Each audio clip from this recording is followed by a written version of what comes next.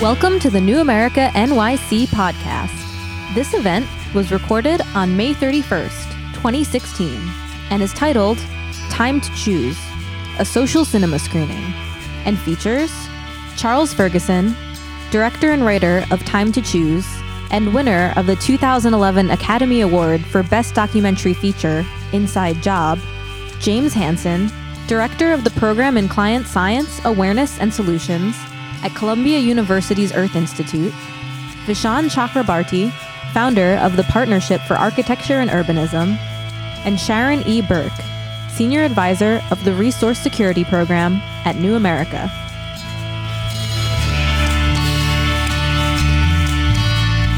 What I would like to do is start with Charles and get you to tell us a little bit about the film and about making it. And I had a lot of observations in watching it that I'd like to ask you about. Thank you, Margaret.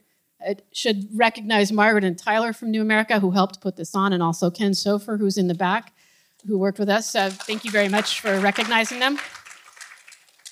All right, you've made some really interesting films in the past as well, including on Iraq, which, since I was working at the State Department at the time that you made it, had a big impact on everyone I worked with.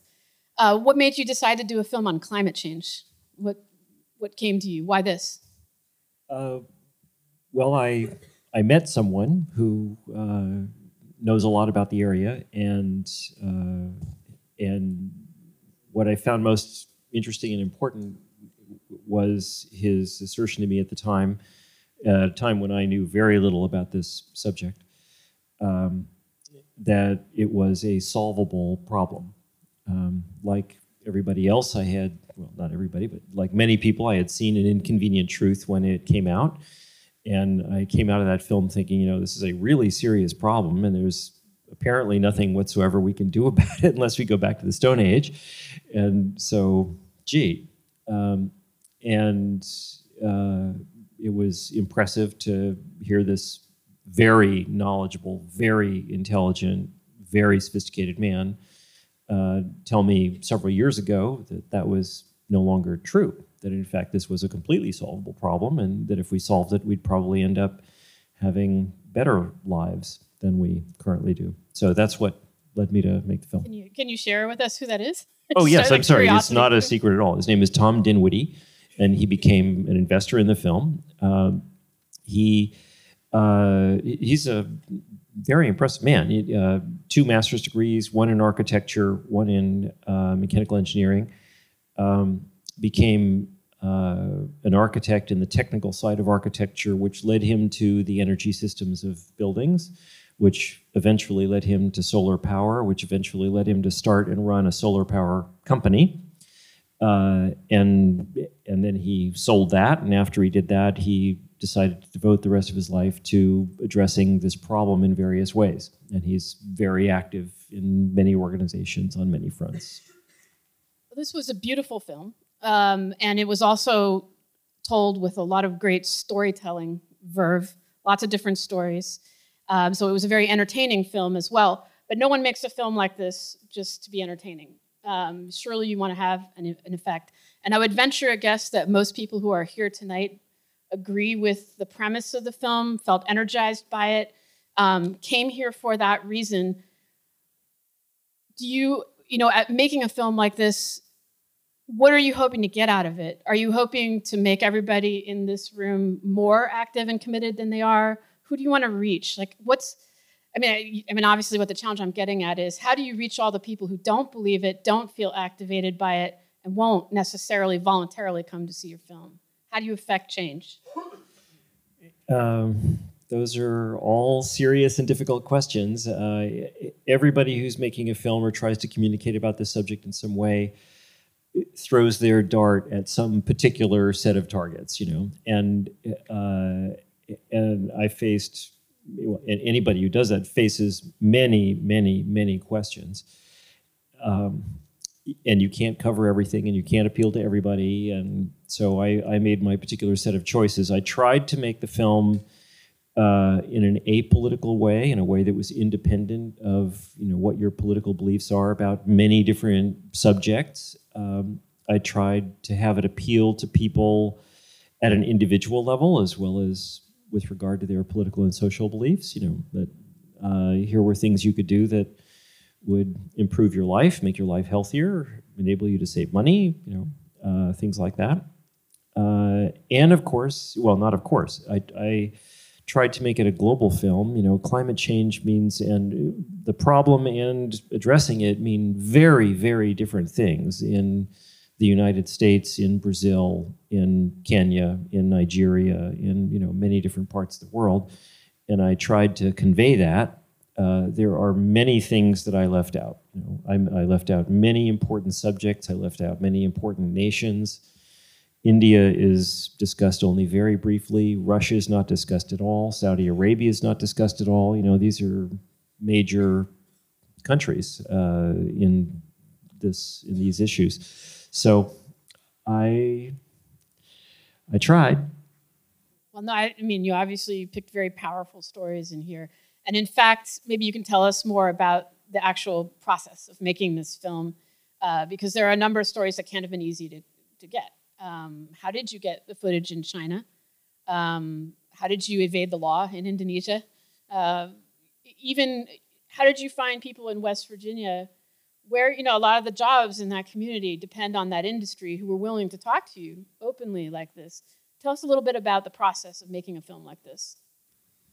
Making this film was, in some ways, the most demanding and difficult thing I've ever done. And I've not lived a simple, unchallenging life. I mean, the first documentary film I made in 2006 in Iraq, and I spent a month in Iraq, including 2 weeks in Baghdad in April of 2006. And as you know, that was not a good time to be in Baghdad. Not too many people making movies on the streets of Baghdad then, to put it very mildly. But first of all, the subject in this case is enormously, dauntingly complex. Many, many technologies, many geographies, many political and social issues, many economic issues, many academic disciplines. It's many languages, many cultures, many political systems that are quite different.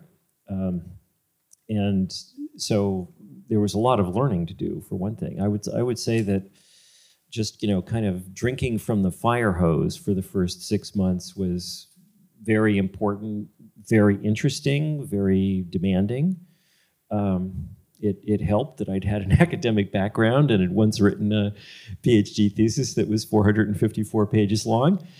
There was a lot of learning to do, and I felt very blessed and fortunate that I was able to do it in the way that I was. If you're making a documentary film and you have to some degree a reputation in doing so in that field, then I can call up anybody I want in the whole planet, and most of them are willing to talk to me. And that was an extraordinary experience. The operational difficulties of making the film were daunting, and I wish that I could convey that more here, So I'm sure that watching what you saw from the footage from Indonesia, you got some sense of what that was like. But believe me, if you're in the plane, people had told me about burning season in Indonesia. Many people in the environmental world know about it at some level. And they told me, it's really intense. It's really intense. But nothing prepared me for it. Nothing prepared me for it. So we couldn't even get into the region for 5 days because all the airports were closed. And the reason they were closed is because the smoke is so dense that you literally can't see more than 100 meters away. And so every now and then there would be a temporary break in the smoke, and they would let a few planes, take off and land. And it literally took us 5 days just to get a plane for the 500 miles to get us to where we were going. And when we got there, no plane in the United States would be permitted to take off and land in what we saw. And then, so everything was illegal. We were there without a journalist visa. Engaging in journalism without a journalist visa is a crime in Indonesia, is a crime punishable by 5 years in prison. While we were there, 2 French journalists were being tried for this crime and for doing really quite innocuous things relative to what we were doing. Aerial filming is prohibited. For aerial filming, you have to have the permission of the landowner and also permission of the military and a military escort. And needless to say, we had none of those things. So the one great thing about a thoroughly, completely, obscenely, horrifyingly corrupt society, which Indonesia is that you can buy anything. And so we bought it. So, we filed fake flight plans and we got actually a very, part of it was not money. Part of it was somebody who, I have to be careful here, somebody who was an executive in a relevant place, who was sympathetic to our cause, who helped a lot of things happen. And then on the ground, just paying off a lot of people. But, being in that plane, we were in that plane, I was in that plane the whole time. And by the way, I don't know how much time anybody here has spent in Indonesia, but if you spend some time in that society, your confidence in the quality of maintenance of small propeller planes, it was scary. And I was in that plane, we were all in that plane for 5 hours. And what you saw on the screen, we saw that for 5 hours. That's a lot of burning.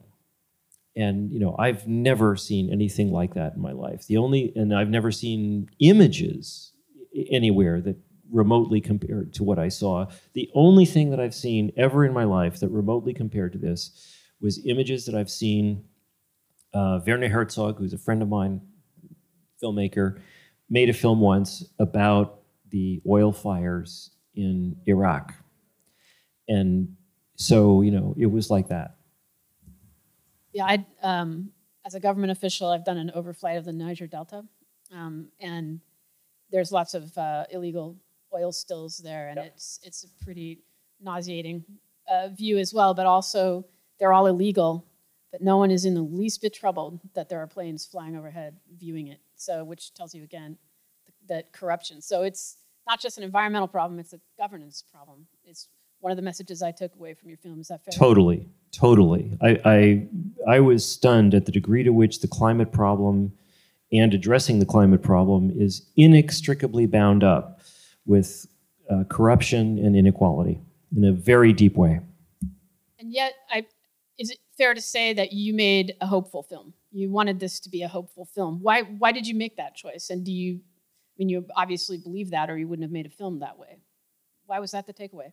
Well, I came to believe it in the first place. In the second place, this is maybe why I came to believe it, is I do think that there is a groundswell throughout the world, not just in the United States, to first of all, of resistance against various aspects of the status quo in energy and related matters. And secondly, I think that the word about the alternative is beginning to spread, and I think that that tide is inevitable and positive in the long run. The question is whether it's going to get there fast enough.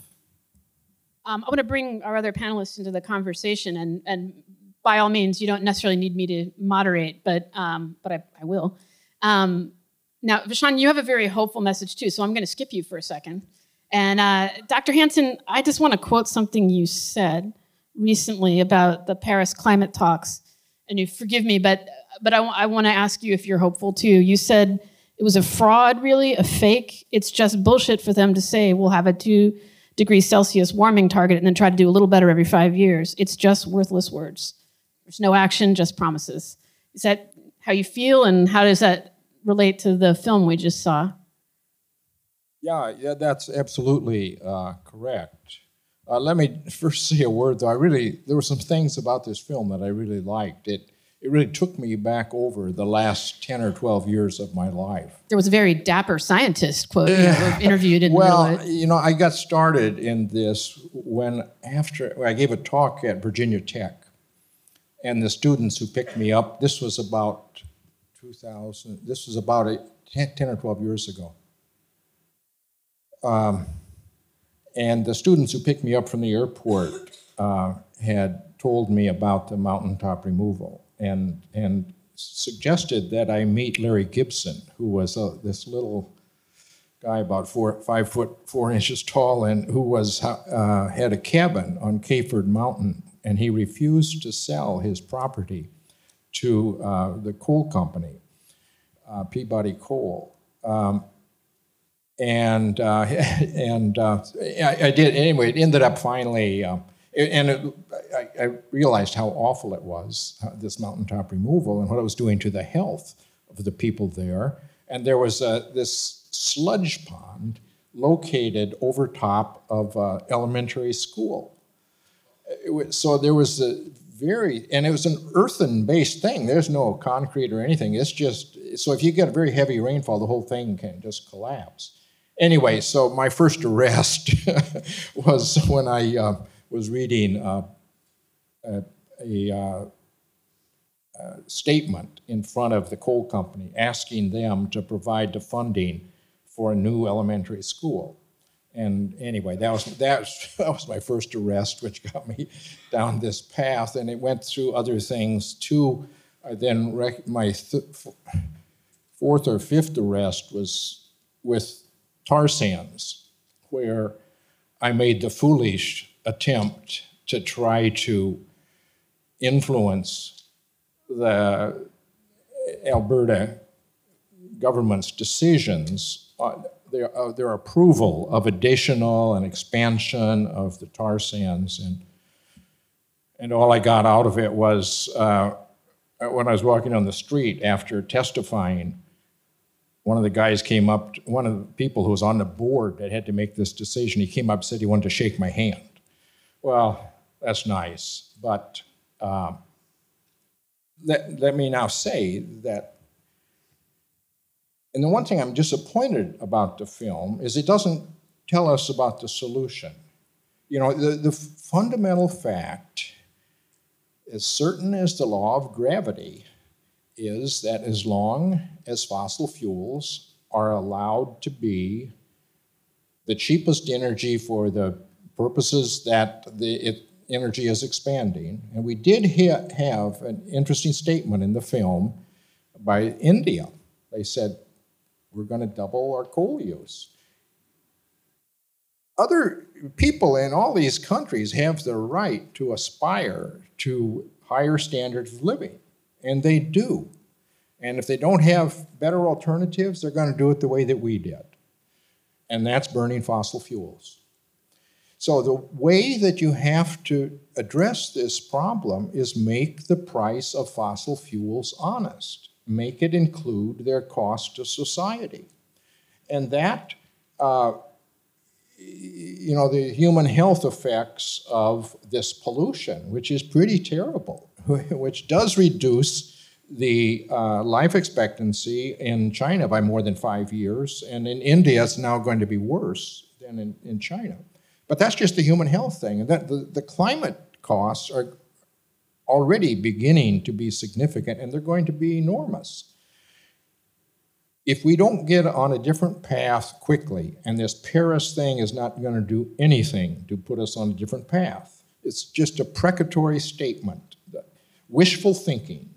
There is nothing to cause a change in this path that the world is on.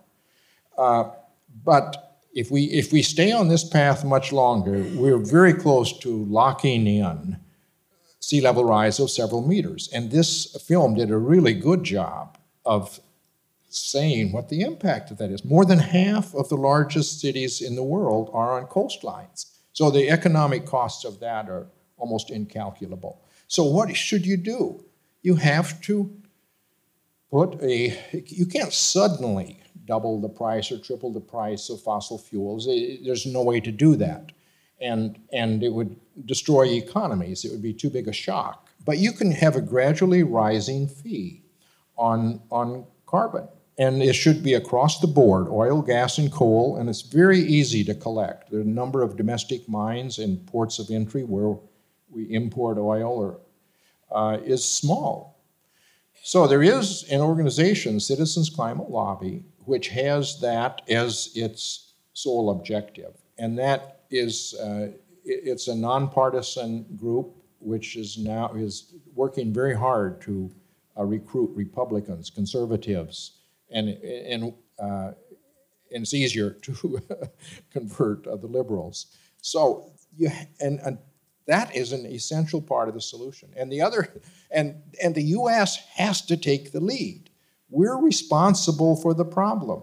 China now has much higher emissions than us, but on a per capita, what causes climate change is not today's emissions. It's the cumulative emissions, because the carbon stays in the system for millennia.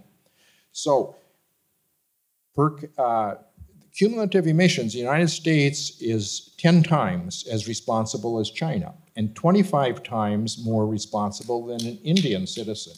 So we have to be the leaders. And so the other thing that I'm trying to do is with a number of young people, we filed a legal case against the federal government for not doing its job and protecting the rights of young people to a future.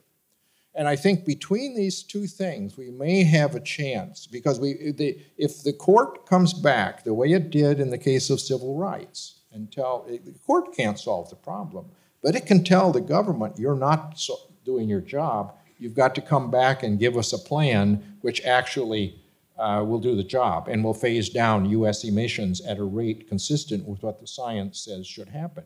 So that's so if we have, but we have to get this understanding that you can't solve the problem by just telling people, oh, there are other good things you can do. You actually have to affect the economic system. And that means via the price on carbon. And it's not good enough. And I've sat down with Jerry Brown and talked with him. And I think I persuaded him that California's plan is not going to be, it reduces emissions somewhat. But it's not anywhere like what is needed. And so I called it with him I called it a half-baked, half-assed program, with him in the front row when I was speaking. And he just laughed, and we had good discussions after that. But if they had only started with a carbon fee instead of cap and trade, which is very ineffectual, anyway, there's a lot of other stuff. We can talk more about it. I want to ask you one personal question before we come to the next points. But just, when you were a newly minted PhD physicist and you went to work at NASA eventually, which is certainly when I first became familiar with you in the 80s, is this what the future you saw for yourself? Suing the government, insulting the governor of California, getting arrested, having an arrest record at this point in your life? And could you tell us a little bit about your personal journey and how you got to this point? Yeah, I'm one of the co-plaintiffs on this lawsuit against Obama and the federal government is my oldest grandchild, Sophie. And we're starting to work on a book this summer.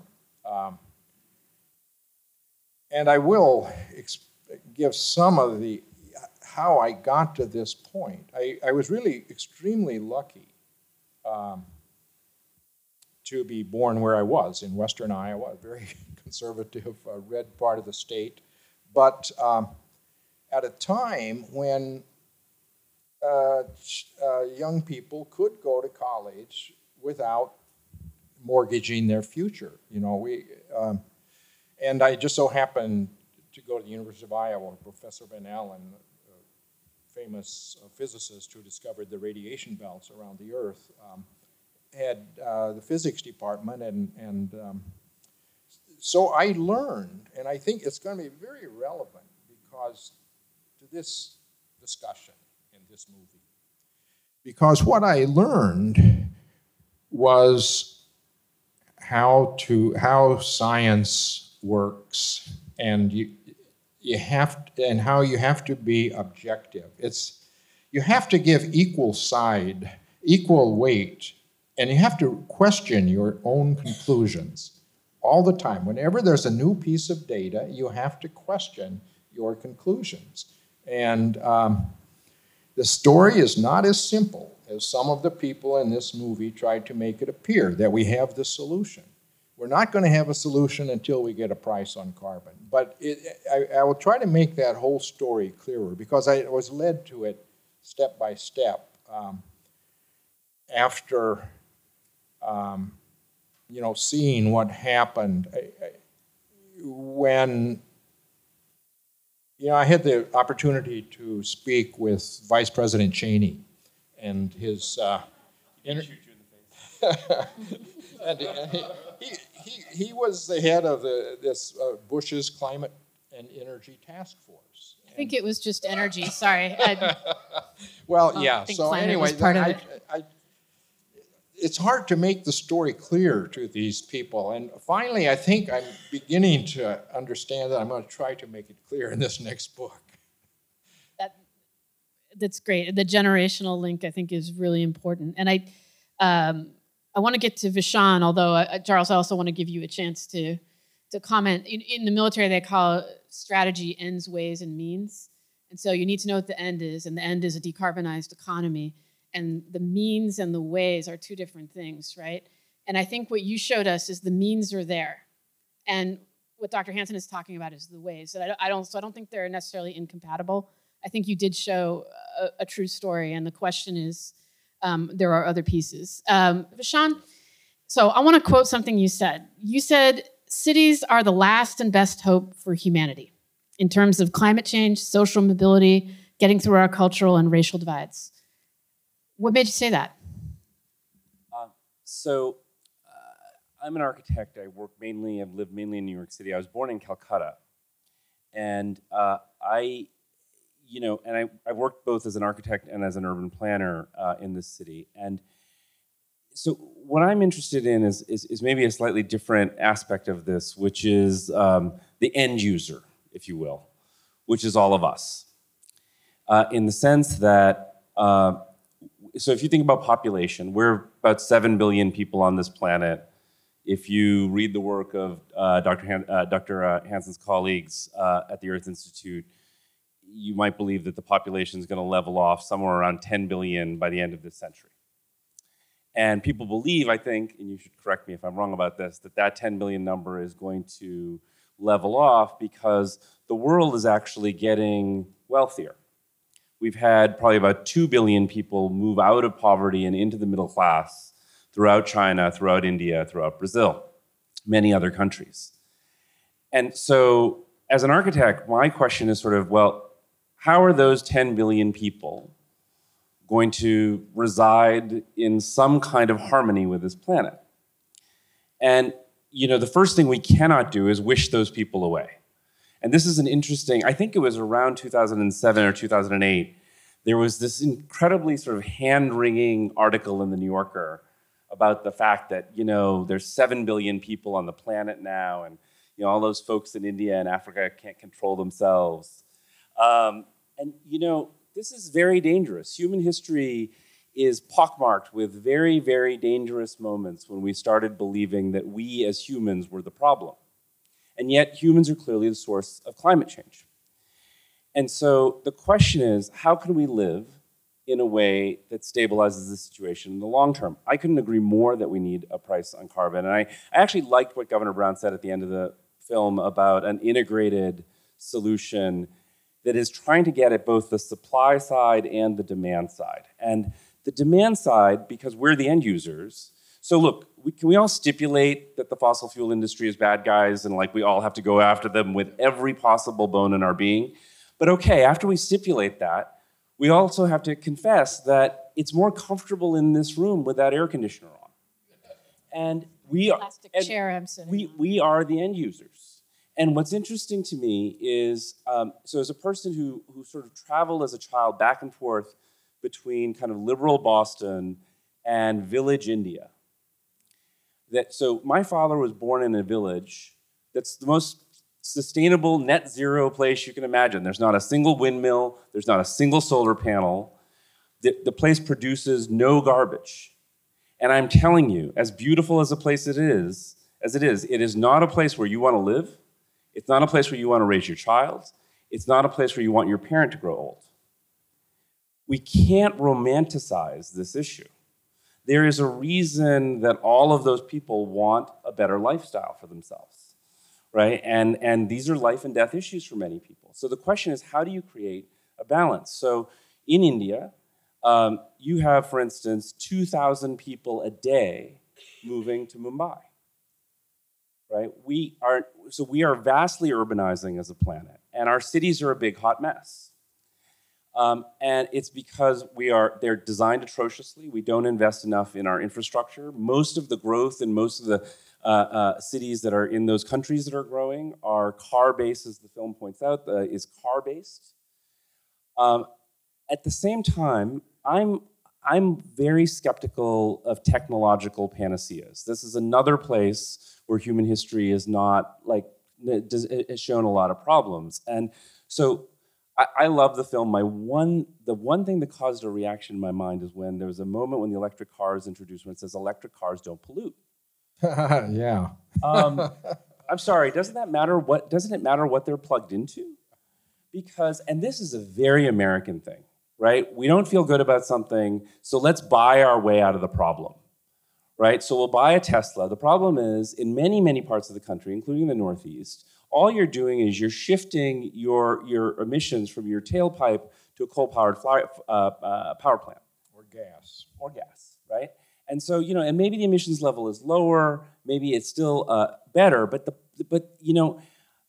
I believe fundamentally, and I'm getting to the city's question, which is that we should all be living in more dense, more walkable circumstances, whether that's New York City or a small village in the middle of Iowa. Both of those places, and I don't mean a suburb, by the way, outside of Des Moines, I mean a small village, right? Because if you look at those two places, what they have in common is most people can walk or take mass transit to the majority of places that they're trying to go. Because again, if you look at the end user, the fossil fuel industry isn't doing this because there's no marketplace. What's the marketplace? The marketplace are buildings and cars. Those are the majority of the things that are using all this fossil fuel. And I'm really, and I don't think the film did this, but I think there are people who somehow believe that you can take your McMansion, strap a bunch of solar panels to it, or strap a windmill to it, put a Tesla in your garage, and it's all going to be okay. That you don't have to eat any spinach. You can just keep, living the life you've always led without any contemplation of what that McMansion is doing to the land around it, the highways, and then finally getting to this point of pricing carbon. And I wrote a book in 2013 called The Country of Cities that is all about this. It tries to unpack the level of subsidization that has gone into the American suburban landscape, which I believe is the primary culprit behind most of this.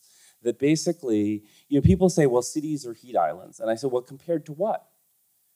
If New York City is a heat island of 8 or 9 million people, well, what form of habitation is going to make them a more sustainable group of 8 or 9 million people? Because what I do know is the average New Yorker, we use far less energy per capita, and I'm so glad Dr. Hansen brought up this issue of per capita, because we don't talk about this enough, that we use far less energy in this city per capita than the average American. And that's not because we're angels, it's because we walk and we use mass transit. And I think that this is a fundamental issue, not only because of what it means here, but because we have to be leaders. And what I see an awful lot of people doing around the world is as they attain middle-class status, which is a great thing, that they want what we have, right? So you've talked about your plane flight in Indonesia. One of the scariest plane flights I ever took was a low-flying flight in Riyadh. In the deserts of Riyadh, which were being cut up into suburban subdivisions just like what you'd see outside of Phoenix. Well, gee, where'd they get that idea? And the problem is, if 6 or 7 billion people try to live the way a few 100 million people live in the West, we're absolutely screwed. And I don't believe that simply solar panels and Teslas are going to do it. I think we have to rethink human habitation in the course of this. And I'll close with this last thing, that the suburbs is not a natural course of events, and it is not a natural result of market forces. It was a completely subsidized, government-dominated, fossil fuel industry-dominated invention. And it took hold in this country in the way cancer spreads through a lung. And just as when you quit smoking and slowly the pollutants leave your lungs, I would argue that with a new set of government policies, which I think a lot of millennials and empty nesters and others are striving for, that we can remove those pollutants from the lung. And we can also set an example for around the world. So that's my perspective from the end user. Because it's a really interesting conversation that the three of you are having, and especially because I would like to give you a chance to react to each other as well. Please. You're going to have a very hard time persuading Chinese and other people to not have this desire for personal mobility. I find that it doesn't matter where you go, it's not just Americans, but they're even when they have these big traffic jams, they still like this. So we really need, if we want to solve the climate problem, we don't have time to try to persuade the U.S. to change although I agree with what you're saying, but in order to get there, what we need is this rising price on carbon and therefore on fossil fuels. Therefore, it will put the pressure to have your. It will make it right, and it will discourage this sprawl. But I think the way we have to get there is via a price on carbon. What do you think about that, Charles, and especially about people in China and the people that you talk to? I guess one thing to say is that I think that for the most part, not entirely, but for the most part, the three of us are in that condition known as violent agreement. Not entirely. There are some respects in which I sense, in a couple of cases, know that we differ. There are, significant differences of opinion among people who are committed to solving these problems. And one thing that I tried to do in the film, frankly, was avoid those. So there's nothing in the film about biofuels, for example, and there's nothing in the film about nuclear power, which I know Dr. Hansen favors. The omission of carbon taxes from the film was just a matter of simplicity. I actually did very long, detailed interviews with a number of economists about the carbon tax issue. I'm in favor of carbon taxes. I agree that it would be a good thing to have them. They are not a panacea. There are a number of problems that they do not address. There are some problems that cannot be addressed through individual choice that require collective action and government policy and regulation and force in the first place. In the second place, they're very difficult to implement in some important areas. There are some things where they're very easy. Oil imports, oil's easy. But land use is not easy. Carbon taxes with regard to land use, very complicated. And land use is important. Land use is like a third of the problem. So, not really. Here we have another a third of the solution. We're actually right now, the land use is sucking up carbon at a very high rate, which surprises the science. And it can be much better. And if we once had a price on carbon, it would be much easier to get it to suck up more. It is both part of the problem and part of the solution, and a big part of both. No question about that. But a simple tax on carbon would not stop deforestation. No, but require underlying policy. Dr. Hansen. If you don't have it, you have nothing. Dr. Hansen. Well, so you see there are differences within the climate community. I am optimistic, I would say, that there is again, it's a question of rates. Will it be fast enough? Will it be in time? But everywhere I went, and in every zone that I speak to, which was a lot, I saw a recognition that the kind of cities that the Chinese have built over the last 20 years are not inhabitable. And in fact, another area where central government decision-making is important, and it's not just a matter of carbon taxes. Very recently, Peter Calthorpe told me that at an extremely high level, the Central Committee of the Chinese government has made a decision that they're going to stop building cities like that. And they're going to mandate something much closer to his recommendations. And I see that not just at high government levels, I see it in, people like to live in cities now again. And so is it going to come fast enough? I don't know, but I'm optimistic about the direction in which we're going. We only have a few minutes left, so if you want to compose some final thoughts, and Sean in particular, that was a good segue to you, in particular about cities. And there were some interesting images in the film of what we used to call leapfrogging, like technology leapfrogging, where you saw people in Kenya and in Bangladesh adopting other ways of getting the electricity they didn't have. Is that viable? Is that hopeful? And that's a way to bring people in? Yeah. So what I'm actually very interested in is how do you combine a lot of the technologies that the film discusses with denser urban living and this notion of taxing. I think it really does need to be an all of the above strategy. I don't think one thing gets us there, given the scale of the problem and the speed of the problem. The thing that's interesting to me is also that I'm so glad you included Mayor Lerner in the film. I met him a couple of times, and he's an extraordinary guy. Mayors, I believe, are at the absolute front line because, when we talk about a carbon tax, right, we're talking about everyone's gas going up by however many dollars a gallon, which I think it should.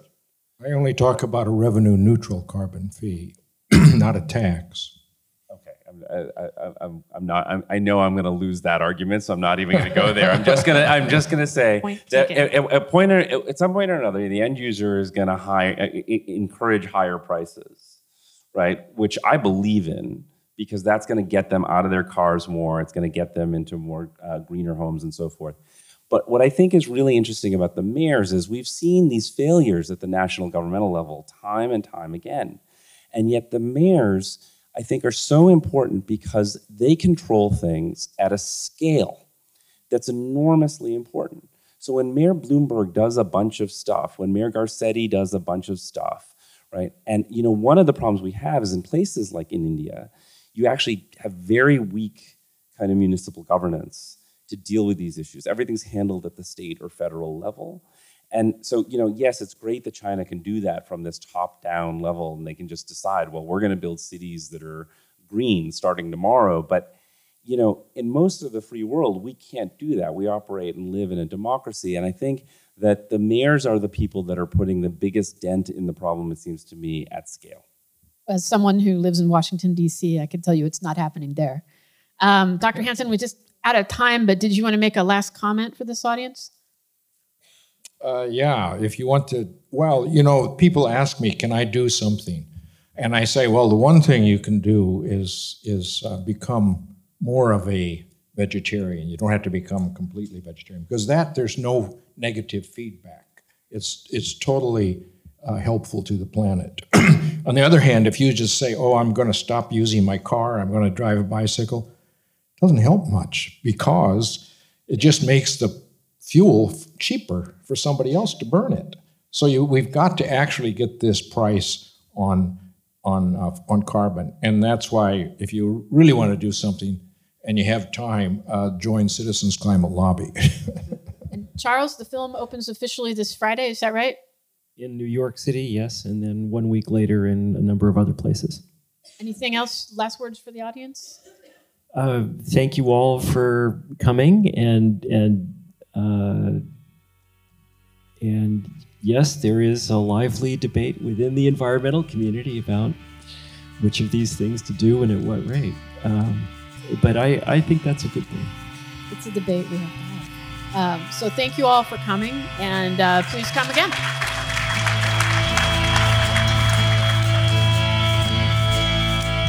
Thank you for listening to this New America NYC podcast. This recording carries a Creative Commons, non-commercial, 4.0 international license. To learn more about New America, please visit us at newamerica.org.